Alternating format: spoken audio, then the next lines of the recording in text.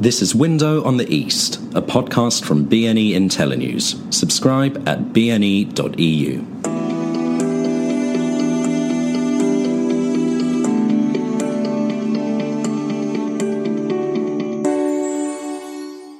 Hello and welcome to Window on the East with me, Ben Aris, the editor of BNE IntelliNews.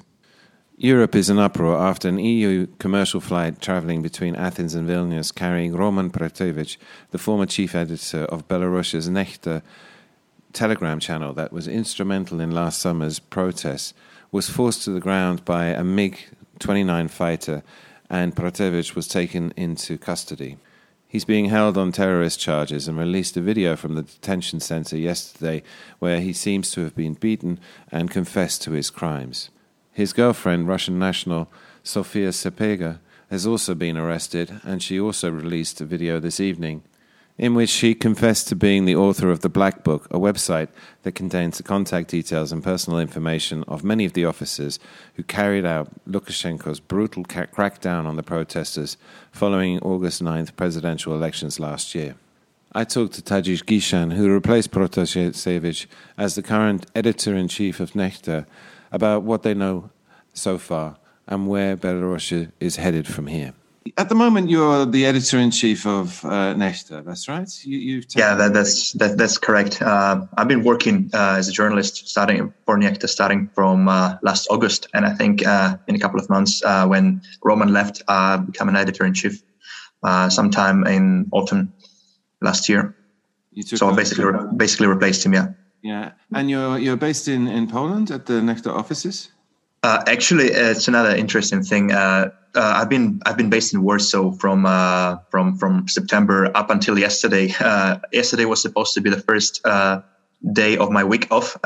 So I came back to London, where my wife lives, right. And then this whole thing happened. 2 days ago. So, but yeah, I'm still based in Warsaw, but right now I'm in London temporarily. So you guys must be very concerned. Where do we stand? What do you know about Roman's whereabouts? We saw the video yesterday from the detention center. He looked like he'd been beaten. At least there were marks on his face, and he sort of confessed to all the crimes in a very deadpan way. What's actually going on as far as you know? In terms of his whereabouts, we know that he's in KGB detention center, the one that is located in the KGB headquarters backyards in the very center of Minsk on the Independence Avenue. Right. The same is true for his girlfriend, Sofia. The only difference is that Sofia's location has been officially confirmed. And in terms of Roman, we know it for a fact, but from our sources, but it hasn't been officially revealed yet. In terms of what's going on with him, obviously you've probably seen the video, the hostage video last night from yesterday, where he says he's fine. Don't worry about him. He's cooperating with the investigation, speaking in this manner, like a robot. Right. So obviously we don't know. Maybe he could have been drugged. He could have been beaten. Everything is possible. You've seen the marks on his face, on his neck. But the good thing is he's fine, because there were reports early yesterday coming from his mother that he had heart. Because he does have heart problems. His mother confirmed that. He's 26 years old, and people are sort of a bit skeptical about someone so young having heart problems. This happens. Apparently, his mother said that he had heart problems before, and everyone was worrying that the stress could lead to something bad, or the fact that the fact how he's been treated in the detention. But luckily, it seems like he's all right. He's all right. And we'll of course, see. there was that the other prisoner, 50 years old, died of a heart attack in jail just a week ago. Yes, actually, the authorities just released the video of the last minutes of his life, which is a bit, it's not all right to release something like that, like to prove that he wasn't in fact beaten to death or anything. And on this video, you can see how he was, urinating, if it's like a radio term, and then lost consciousness and fall and hit a wall with his head, and then the prison guard came and did nothing basically, and then you have this cut off, and because the whole video is cut into short scenes, and next thing you see he how do you call it? He blacks out again and falls on the ground again on the concrete floor, and it seems like it was the moment when he died. And only after that, the prison guard came to actually do something about him. And coming back to the Roman story, what about lawyers? I mean, the 6,000 euros I saw was crowdsourced in order to pay for a lawyer for him. And of course, Sofia is a Russian national. And I saw reported today that the consulate was asking permission to get in to see her. And as far as I know, there's no charges against her. I don't even understand what she's in jail for. She's been charged for alleged participation in August 2020 protests, but it wasn't specified what exactly she did. Only that she took part in the protest. That's what she's been charged with. And the consulates, I mean, the Russian consulate, has he been able to get in to see her? I don't think initially the Russian embassy, I think they stated that they don't care, they won't do this. Then they changed their mind. They said that they will be trying to get access to Sofia. By now, I don't think anyone from Russian embassy actually visited her. Right. All we know is that her family, her friends, they tried to hire a lawyer, an independent lawyer, but the independent lawyer was denied the right to see her, and she was granted basically a KGB lawyer, which is worse than nobody. So I don't know. It's been pretty dynamic. So I don't know how the things stand right now. But I think she still hasn't seen a lawyer. The only other thing we know is that she got a right to. She had a telephone call with his mother, which is a very unusual thing because in Belarus, after you've been arrested, apprehended, people. Any connection to the outer world is basically lost with you. Right. And having a phone call with his mother was probably the gesture of goodwill because she's a Russian national. This was in addition to this one-word text she sent, "Mama," and then got cut off. This has been this "Mama" text. I think she sent from the plane or from the shuttle bus in the airport, and the phone call she had today. She had a couple of hours ago. And a lawyer for Roman, is he got one yet? I mean, has any attempt been to connect to see him? They still haven't pressed any charges. Technically, they still can release him within 72 hours after he was apprehended. So I think legally wise, he's not.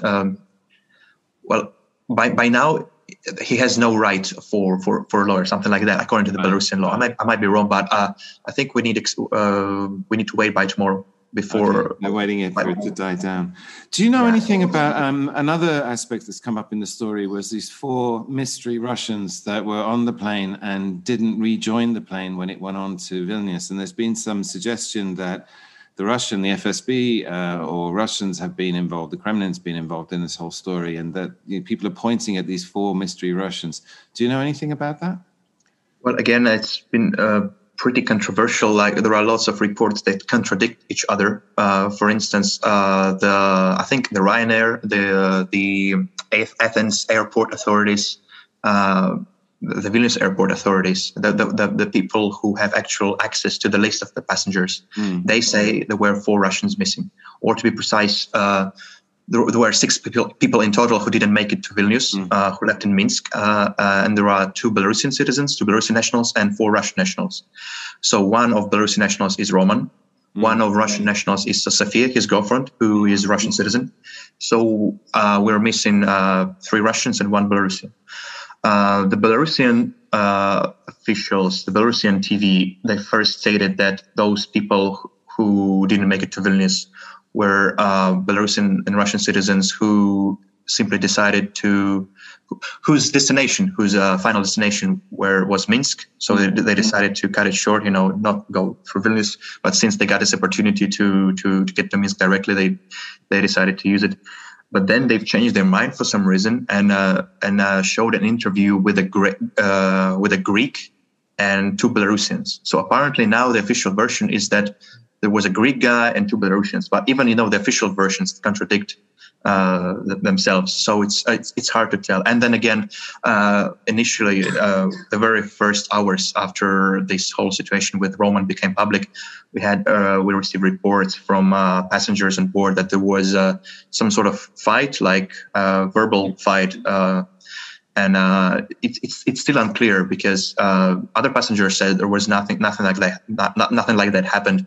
So we still need to wait probably for the Vilnius police investigation results, because they've questioned most of the passengers who were on the plane. So I think they'll come up with a press release or something in a few days' time. Again, you're right. I saw conflicting reports that there was one of the passengers, presumably a KGB operative, who was put on the plane and then caused this commotion, and that was what led to the claims of a bomb and then the plane being rerouted. But then there are other reports saying the bomb claim came from the Minsk ATC, the air traffic control, and that it was because of the ATC in Minsk ordering them to reroute because they had these ridiculous Hamas bomb claims. And that's what actually made the pilot change. But we really don't have any clarity on that at the moment. So that's also true. And it doesn't explain, neither version doesn't explain the fact that the jet fighter was used to accompany the plane, to divert it to Minsk. Because initially, the original version was that Lukashenko himself, it was actually written on Lukashenko's spokesperson Telegram channel, Pulperka. She said that Lukashenko took a brave decision, being concerned for everyone, and he decided to send a military jet to intercept the plane and escort it to Minsk. Then perhaps they realized that it does sound like air piracy or something, and I think the most recent version doesn't mention of the events, doesn't mention the plane at all. But it's the most recent version, the one they've been, the Belarusian officials been working for how long? 2 days now. Still contradicts itself, because they said that on the transcript of the conversation between the pilot and the dispatcher in Minsk that they published, the dispatcher said that the information from about the Hamas bomb on board was received from various airports, not just Minsk, like from a number of airports, like Vilnius, Athens, which is obviously not true. They've already confirmed it's not true. Yeah, denied it, and Hamas itself denied it, saying that it's not how we work, it's not how we do business. People come on. Be serious. If I was to put it to you that what actually happens, and it seems very clear with all these confusing reports, what actually happened was that Roman was flying back from Athens to Lithuania, and that his plane briefly passed through Belarusian airspace, which is under the control of Lukashenko. And Lukashenko, knowing that he was on the plane, took the opportunity to just blatantly force this plane down so that he could arrest Roman, because he has, Roman is one of the most wanted people by his regime for its role in the mass demonstrations and for the whole Nexta phenomena that has, basically made it impossible for him to crush this revolt, this revolution. Is that a fair assessment, or is there something wrong with it? It's just need to be emphasized that it was not a chance. Like, they've realized he's on a board while the plane was already in the Belarusian airspace, because we know for a fact that there were people following him in the Athens airport. Some dodgy Russian-speaking people who seems to try to make sure to confirm his identity, because they try to take pictures of his documents. They ask him questions, out of nothing, some random questions just to make sure he speaks Russian, things like that. And we are on a we've been in touch with Roman all the time up until his arrest. And before boarding the plane, he texted us in a group chat that, haha, it's funny, like some KGB guys like following me here in Athens. like, haha, he was like making fun of it. But it seems now that it was nothing funny about it, and it was actual people, actual operatives from secret services, maybe not Belarus, maybe Russia, but that was my next question. Does that mean that the Belarusian KGB are now sort of abroad in the EU and that they're following people? I mean, you yourself are now in London. I mean, and you're in Roman's seat, that you could have a KGB guy standing outside the tree in your garden, like making sure you're there. I mean, you guys are all in danger. Is that not something that worries you? Well, we at Nexta, every one of us, we receive. It's not an exaggeration to say we receive dozens of death threats every day. We've been getting them every day for, I don't know, since August, even earlier, and we weren't taking them seriously up until last Sunday. Obviously, we were even like making fun of them, making fun about some FSB people poisoning us with Novichok, or because we constantly see some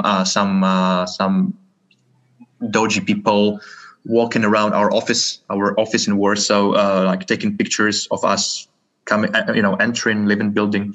We have like 2 policemen guarding the entrance, but that's pretty much it. So if they want to follow us, to our apartments, it would be pretty easy for them, I would say. So we probably need to rethink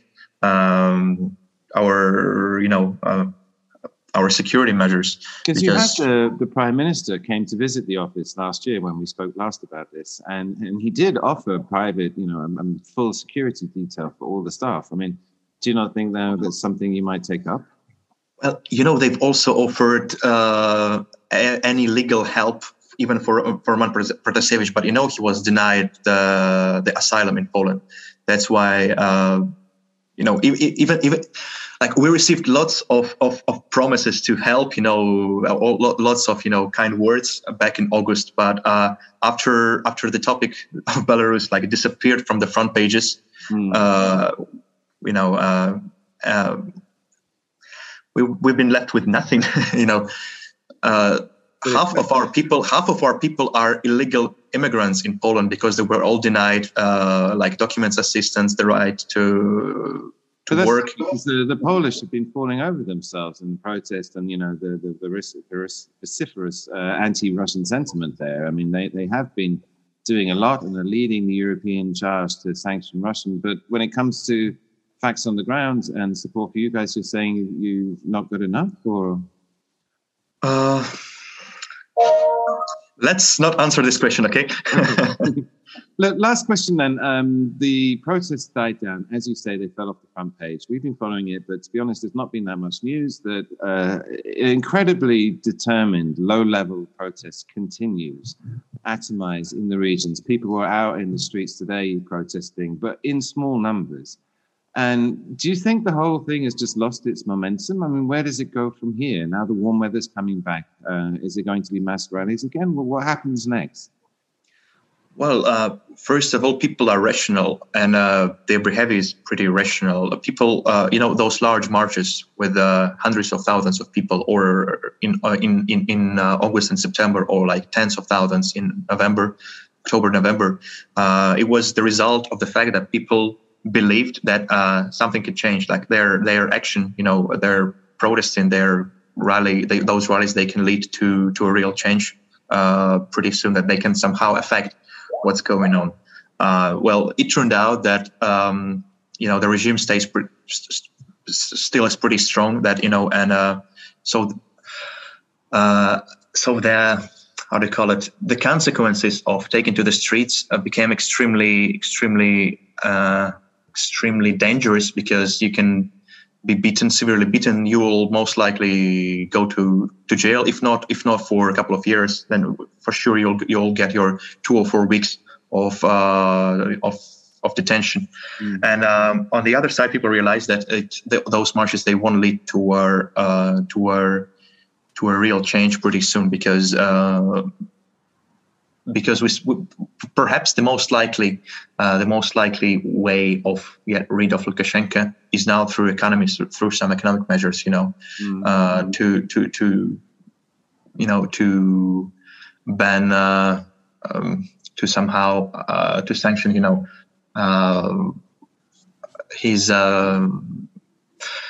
how would you say it? Well, cut him off from the money. I mean, cut him off from the money. The ban of the petrochemical Belarusian sector. To ban Belarusian supplies of oil products to Europe, things like that. Yes, and then that's why we don't see any big marches. But people, Tikhanovskaya offices, some other initiatives, they would try to influence. They work with the European counterparts to influence the European decision maker. Yeah, that's what's been going on in Belarus in recent months, basically. In that sense, I mean, Tikhanovskaya was touring Europe and drumming up support and keeping the issue alive and did a fantastic job. But actually now the weight has shifted from the streets of Minsk and the mass demonstrations to what Tikhanovskaya is doing. However, the disappointment is that Europe, has not done much. And to be honest, I can't see that there's much it could do. I mean, if you take this Ryanair story, I mean, there was talk of banning Belavia from landing anywhere in Europe, of closing the borders completely to trade with Belarus. Mm-hmm. However, push come to shove, then the UK did ban Belavia from landing. Companies now are voluntarily choosing not to fly over Belarus, but ironically, Ryanair is continuing to fly over Belarusian airspace. And, it's all a bit weak. And in a way, it's excusable in so much as the West doesn't have any leverage over Lukashenko. The only person with leverage over Lukashenko is Putin. And he's choosing not because he doesn't want a color revolution. He doesn't want a rapid change. What he wants is to control the change if there's going to be a change. But I don't know, if you were talking to the EU leaders, what would you say? What would you call for? Would you say radical, harsh sanctions to cut the Belarusian economy off? Is that the answer? Well, I would say, because right now, supporting Belarus, keeping Lukashenko's regime alive is not too expensive for Putin, for the Kremlin. Because right now it costs them, I don't know, $2, maybe $3 billion a year in subsidies, in credits, in cheap credits, and so on. But that's also because Belarusian economy is still like self-sustainable, mostly because it still has the right. It still receives cheap Russian oil, produces it, processes it, and then sells it to the West, to the EU. Namely on the Rotterdam and London stock exchanges, and that's how Belarusian budget. That's what Belarusian budget is made of, because that constitutes about 30% of the Belarusian budget revenue. And if the EU will ban completely oil exports, petrochemical exports from Belarus, or potassium fertilizers export for Belarus, because that contributes to another 20% of Belarusian budget revenues, the Belarusian economy will collapse like overnight. And at the same time, obviously, there is also another view to that, that it would mean that Lukashenko will become completely dependent on Russia, and that it would give up Belarusian independence, and Belarus will become, I don't know, just another Russian oblast or something. But we know as well for a fact that Lukashenko will never do something like that, because for him, it would mean the end of his presidency. It would mean the end of his career as a politician. He needs Belarus to be independent no matter what, at all costs. So it seems like he's already preparing for departure, not fast, but already doing some preparation works. There is a constitution commission working on a project, on a draft of a new constitution. It's been said that presidential power will be extremely limited, because right now presidential decrees that he signs by himself, they have more power than the constitution itself, presidential decrees. So this will be changed. And I think Lukashenko wants the Security Council to become the main decision-making body, some sort of like the CK in the USSR. He recently signed a decree that in case of his death, in case a president will be murdered, he made a very big deal out of this signing. The whole power in Belarus will be executed not by the prime minister as in the constitution, but by the Security Council. comprised of all these military people, the KGB, the head of the KGB, the all those generals, and so on and so forth. It was expanded recently. I mean, there were new people added to it, so it's effectively become a sort of Politburo, which is dominated by the yes, that's it's been one of the most important internal change in the Belarusian politics is that we've effectively got a Politburo. And in the meantime, going back to your question, I don't. It's been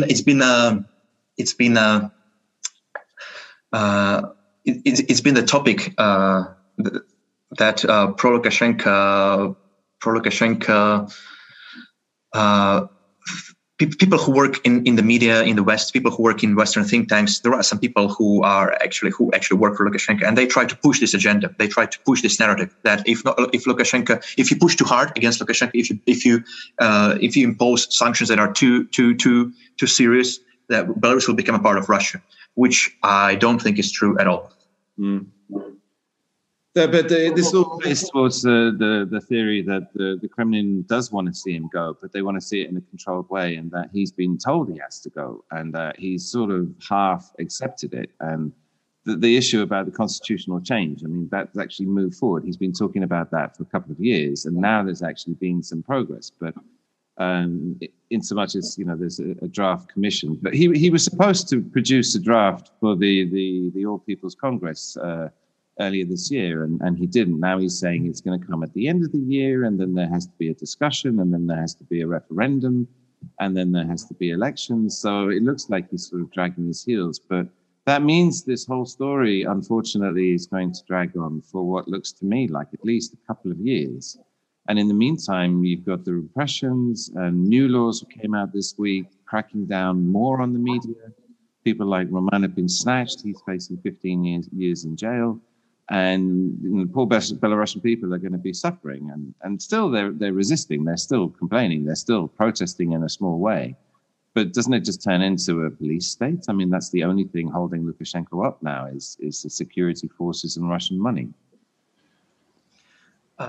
That's what I was saying, because we need to make Lukashenko a too expensive toy for Putin, because right now, as I said, it costs him 2-3 billion a year to sustain his regime, or so it was a year ago, 2 years ago. But right now, I think last year it was the first year since Belarusian independence when there was a budget deficit in Belarus. Because before that, the budget was always with profit, and last year the deficit was about 20% of the whole budget. And this year, in the first quarter of 2021, I think the budget deficit became even bigger. I can provide you with exact figures, but it's more than 35%, which is like huge, which is like enormous budget deficit.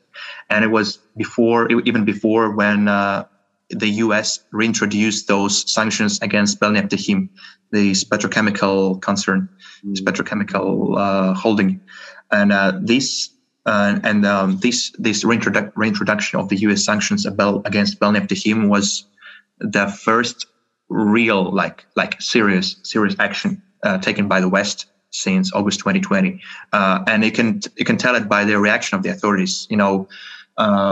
The amount of the Lukashenko lost his nerve, started to shout on the TV again. All those officials, top officials, started to travel to Novopolotsk, to Mozyr, to the cities where the refineries are located, and talking to the employees of those companies, saying that well that's fine, we'll come up with something. You can see already that they are reorganizing all the petrochemical companies in some new commercial bodies. They are now who now pretend that they are not related to the government in any way. They started to share their shares, the governmental shares in those companies. So the reintroduction of the U.S. sanctions was the first thing that made those Lukashenko's regime to actually worry, because before that, the ban on Tierzel, on Lukashenko, on Kachanova to travel to the EU. Come on, they've never traveled to the EU in the first place. Apart from that, what was then I think in the second package, the second EU sanctions package, they've included some companies affiliated with the Lukashenko's regime, some private companies, but the only actual businessman who was the only actually influential businessman who found himself on the sanctions list was Shakutin, who owns the company that produces like road building equipment, like I don't know, bulldozers and stuff. And it's literally a drop in the sea, because there are people, and he doesn't export to the EU in the first place. His business is Russia oriented, but those Lukashenko linked businessmen whose businesses are like EU oriented, like Alexin, like Zaitsev, like all those people who smuggle contraband cigarettes to the EU, which amounts to hundreds of millions of dollars a year. They still somehow avoided the sanctions, which is odd, because I mean, in Belarus, everyone knows that you can ask Belarusians who are like Lukashenko's money men, and everyone will come up with at least like 5 to 10 names, and none of them is in the EU sanctions list. Well, maybe this plane incident will change it. But I mean, the EU, they're freaking out. I mean, they're really upset about this, and they're talking tough. But like I was saying before, the sanctions that have been proposed so far, again, hit Belavia and not much else. And I don't think Lukashenko really cares about that. Look, last question. I know you're running out of time. And just briefly, Nexta itself, what's the future for the channel? I mean, you're going to continue reporting, sharing information. Is that really all you can do? Yeah, that's what we've been doing in the last couple of years. Me, myself, the last year. I mean, we can even go somewhere in the hideout. I have all the administrator's rights. I can post everything here from my laptop. I'm talking with you right now. So even if, I don't know, Stepan is kidnapped, the channel will still be posting something. And the people read it, don't they? I mean, it's a beacon of light, isn't it, in Belarus? I mean, keeping everybody informed about what's going on. And well, especially right now, because our not main competitor, our biggest ally, the largest independent news website, tut.by, maybe you're aware of that, who is by far more influential than us, Nexta, like literally a whole different league. He had the website tut.by has more visitors than top 3 largest Polish news websites like Gazeta Wyborcza, Rzeczpospolita, and Wirtualna Polska combined, even though in absolute numbers, even though Belarus is like the population of Belarus is 4 times smaller than the population of Poland. It was an absolutely huge tut.by, and it remained neutral no matter what, even under the circumstances we have in Belarus after August 2020. It remained neutral, and it was the main source of information both for the opposition and for the authorities, because it was the only like truly neutral, truly independent website, because we have our agenda. It's not secret. We're biased. So is the regime. And the fact that they've decided to attack tut.by, they've arrested the entire editorial staff. I think some 15 people are in jail. They've hijacked its domain name. They've closed over their office last Monday. It all happened last Monday, and then tut.by, they moved to social media. They've already had their Telegram channel, their Facebook channels, whatever. And just a couple of hours ago, the authorities arrested their SMM people. So we'll see what's going to happen. It seems like our work will be even more important than ever, because right now it seems like if they'll destroy tut.by completely. Right now, they've only destroyed the website, not the team, not the social media.